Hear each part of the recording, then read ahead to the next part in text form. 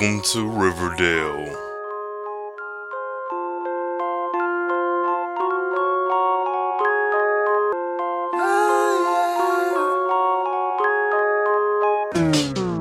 Welcome back, guys. Welcome to Riverdale.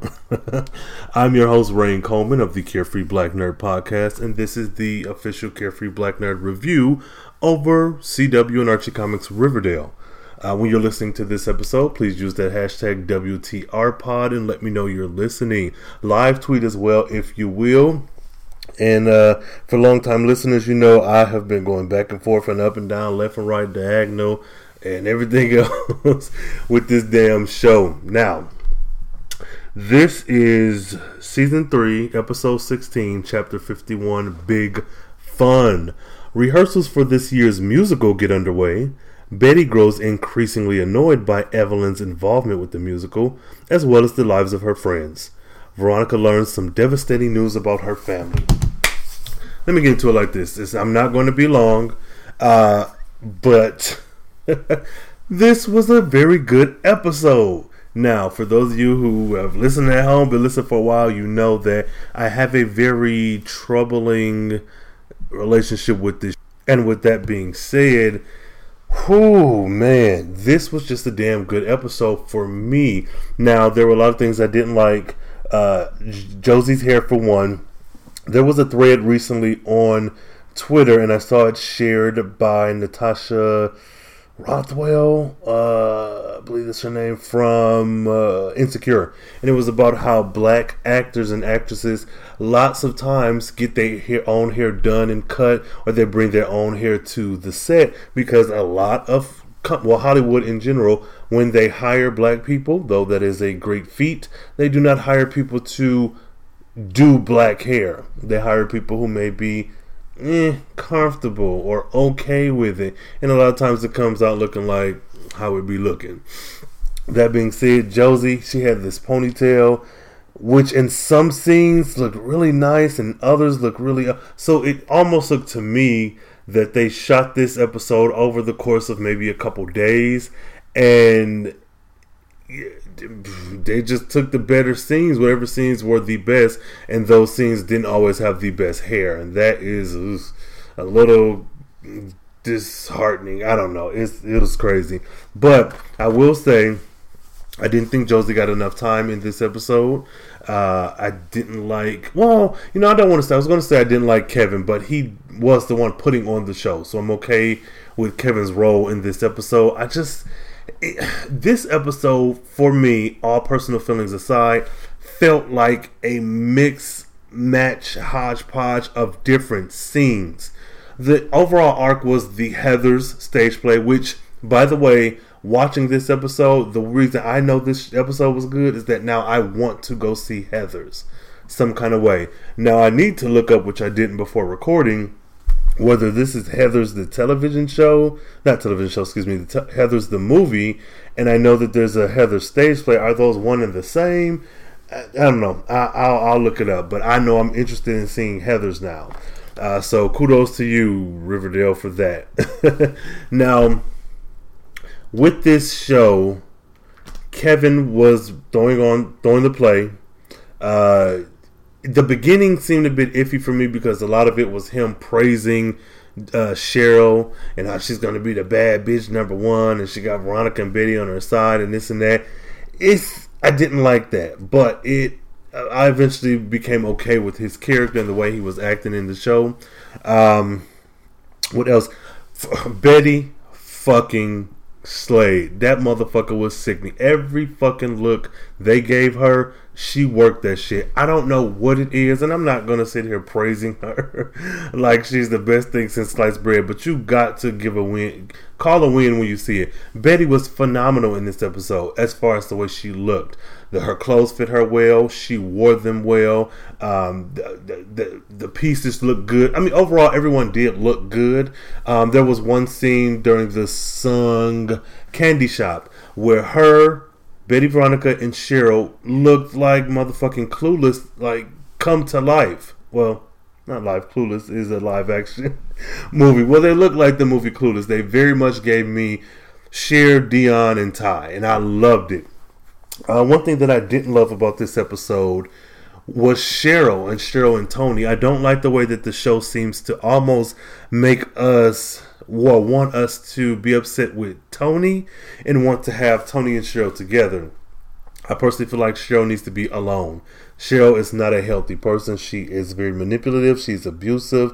She literally hit Tony, or, well, let me not say, either she hit or she shoved her extremely hard while performing this song. She cussed Tony out about wearing red. You can't fucking wear red. And I know a lot of the kind of conflicts or interactions in between songs was probably just to get to the next song or to make the song make sense. But overall, Cheryl has always been a horrible person. She's been a horrible person to everyone. I didn't like that. There were some moments where they were pushing a lot of the couples together. One in particular being Reggie and Veronica, after Veronica discovers that her parents are getting a divorce. Let's address this for a minute. Veronica was extremely upset, and for no goddamn reason. I was like, why the fuck are you mad? What are you upset about? You don't even like these people. These people don't even like you. If whoever is handling the show over the last couple episodes are trying to kind of course correct what has happened and make Veronica into this different type of person, or more like she was at the very beginning of season 1, I get it, but it's too little too late, and that doesn't make sense to me. This is not consistent with the character we've been given all this time. Even her and her father's relationship is like, what is this daddy-daughter bullshit? You motherfuckers don't even like each other. This is odd. But then there was her and Reggie. And for Reggie to be so adamant about being with her felt like an odd thing as well. Because you've been there and y'all were clearly in a relationship that I knew nothing about. I being the viewer. That was odd. But when they had sex, he was like, oh, I never really thought this would happen again. I was like, what the fuck is going on? Why are they writing him this way? This motherfucker is not a good girlfriend to you, nor a good business partner, if you even were that. It's just, I don't like them together, and I really wish they would break up. This show, just break them up. This is stupid. Another thing, at the beginning of the episode, when everyone, let me see, Josie, Betty, Veronica, Cheryl, Sweet Pea, Archie, and Reggie are all, I guess, the first to audition or get a spot, whatever. Well, Reggie grabs Archie's head and does that like brotherly thing, like give him a noogie or some shit. And it's like, yeah, and I'm Reggie and this is my boy Archie, and we're just gonna be here, two straight dudes at a play or something silly like that. And I was like, how tone deaf is that? I'm hoping that I'm missing something, and that interaction that they had is something that's in the play Heathers that I just am not getting because I haven't seen it. If not, well, even if it is, that's still silly as fuck. Like especially with your audience that we have. Oh, I tell you, that was some silly shit. Also, Archie and Josie, they go on this whole will they, won't they thing where they're together, which again, this show pisses me off. The thing I hate the most is you can't keep erasing these black bodies. Let's not act as if Melody and Valerie were never a part of this show. This is odd that Archie and Josie would be together at all. All things considered, he dated your best friend. He dated Valerie for a substantial amount of time. And I say that because even if it was one episode, it still would have been substantial in this fucking universe where continuity does not matter and plot holes are like accessories for this damn show. That being said, I don't like them together, but I don't like them together just because I don't like the look of them together. Not that it's interracial or anything. It's just these two characters, it just does not make sense. Adding to that, you can't put them together and then just erase Valerie. And then the way that Valerie and Melody left, it was just like, what the fuck is going on? Did the same thing to Chuck. You did the same thing. Like, why were they just gone? You're still high school students. That's why this show doesn't know what age they want these kids to be. There is a song on the show, which I assume is in Heathers, about being 17. And what happened was Betty and Jughead were sitting in the trailer that was stolen. You know, they don't live there anymore. And I cackled when they said somebody stole the trailer. But Reggie, Jughead was so upset. And Betty was like, well, just be with me, be 17, get Coney dogs and burgers and go to the movies and this and that. And I was like, motherfucker, don't give me that let's be 17. I knew it was a song from the play, but this let's be 17 shit, that ship sailed a long time ago. You fools have been walking around acting like y'all 29 to 32 for the past 2 seasons. What is this let's be 17? Can we please be 17? And then there was a scene where everyone was in the class and they were talking about SATs and school and parents. I'm like, why is Archie in this scene? Is this motherfucker even in school? Didn't he drop out and then get a gem from Hiram? This show is so freaking wacky. So this is what I've decided to do. This is almost too little too late, but just watch the fucking show and laugh at the inconsistencies, because I can't stress out about this wild, silly clownery that this show is constantly presenting every fucking week after week after week. Now, I'll say with the Midnight Club and with this episode, I would say they're kind of up there. There were flaws with this episode, much like with the Midnight Club, but I really, really, really enjoyed this episode. They go to the farm. Now, another thing, Betty. Okay, so Evelyn Eggernever is Kevin's assistant director or whatever. Like, she's helping him throw the play. And Betty says out her mouth, and I'm like, maybe this is how tone deaf privileged people are. Okay, so Kevin says, Evelyn is going to be my whatever, assistant, VP or whatever. Betty says, what? But Kevin, you always do this alone. Yeah, that's the problem. What the fuck? I was like, what? What did she? Excuse me. Did they write her to say that? Sound silly as hell. Why would any one person want to put on a production on their own? Not even to just like, oh, I'm getting all the credit, but it's just a lot of shit to do. So it was so weird that you hung up on that. Yes, Betty, he does it on his own, and none of you motherfuckers help him out. That's the problem. But then when Evelyn had the cast together, laying on their backs on the floor, telling them to tell their secrets and whatever else, that was weird. But I laugh at Evelyn. She is not spooky. She's not scary. She's silly as hell. I just love looking at her because she's weird as fuck. She had this shirt that said The Farm on it. And like I said on Twitter, honestly, I think I want one of those shirts. Like, all bullshit aside, as fucked up as this show is, I think I want one of those shirts. Well, she comes in, says all that, they do the song and dance, and then Betty approaches Evelyn and is like, I know what you're doing. You're trying to come in here and be a part of this play and use it for your little cult to recruit people and such and such. Now, Betty may be right, but do you know how annoyed I was as a viewer? Like, I'm all for Betty. I'm trying to be on her team. The show wants us to be on the main force team.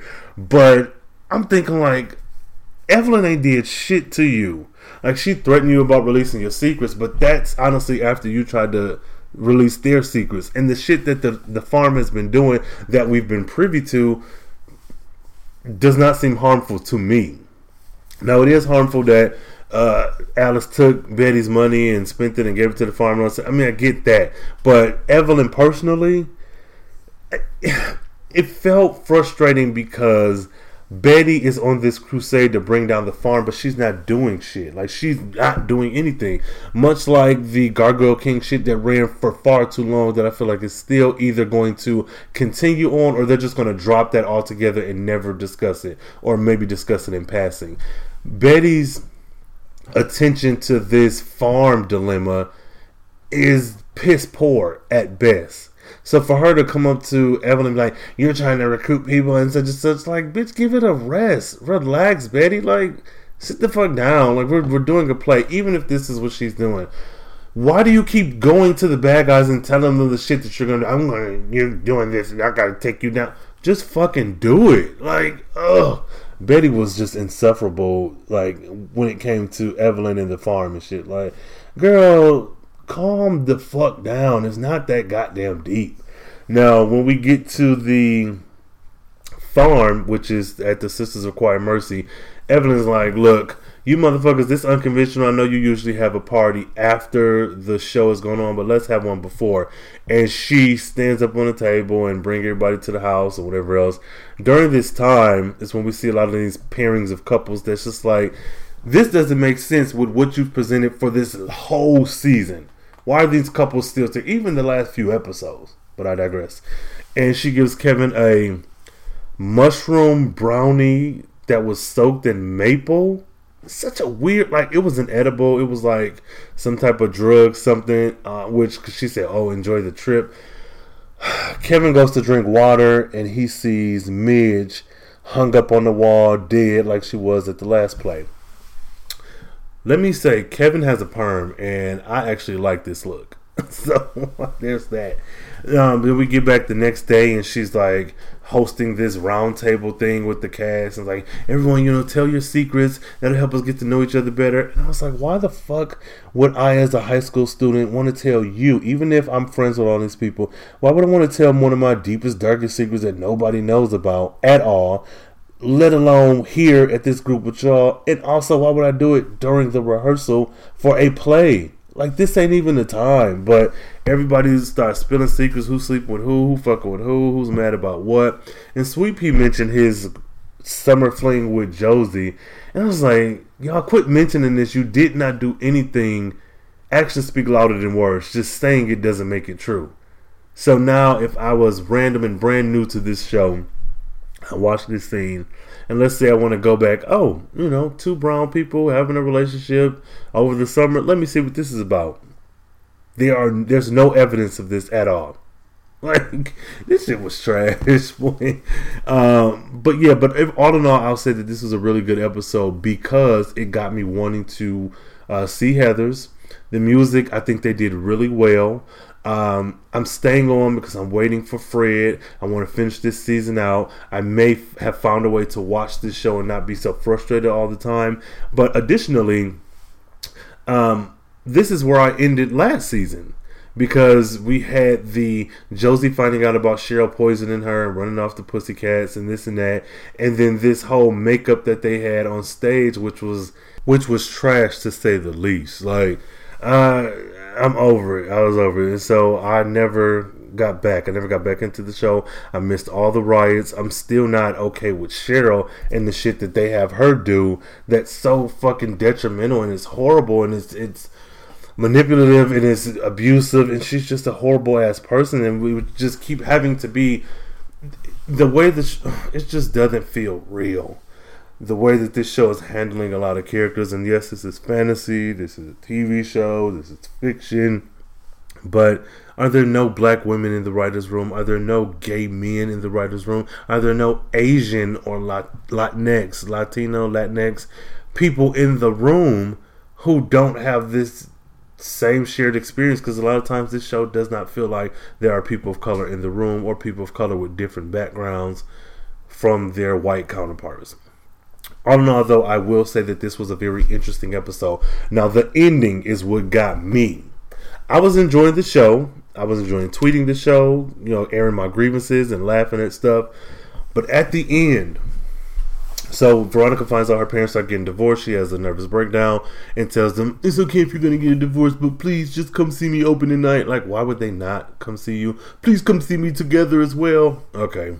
So after Betty and Jughead goes to burn down the meth lab that Gladys has stolen their trailer in May, which is so weird. Why are kids burning down drugs in this show? And though they were in a car, you still were very close to that trailer. These drugs are permeating the air. Also, it's meth. It's Jingle Jangle or whatever, but this is meth, period. But that's neither here nor there. The show ends. And the kids, the cast, do a really nice number of, I think, mixing up a couple songs from Heathers when no one claps, which was very odd to me because this, at the end of the day, is a high school performance full of parents and surrogate parents and friends and whatnot. So when they ended that final number and no one clapped, I was like, what the fuck? But then there was a one lone clap that you could see from behind, and it was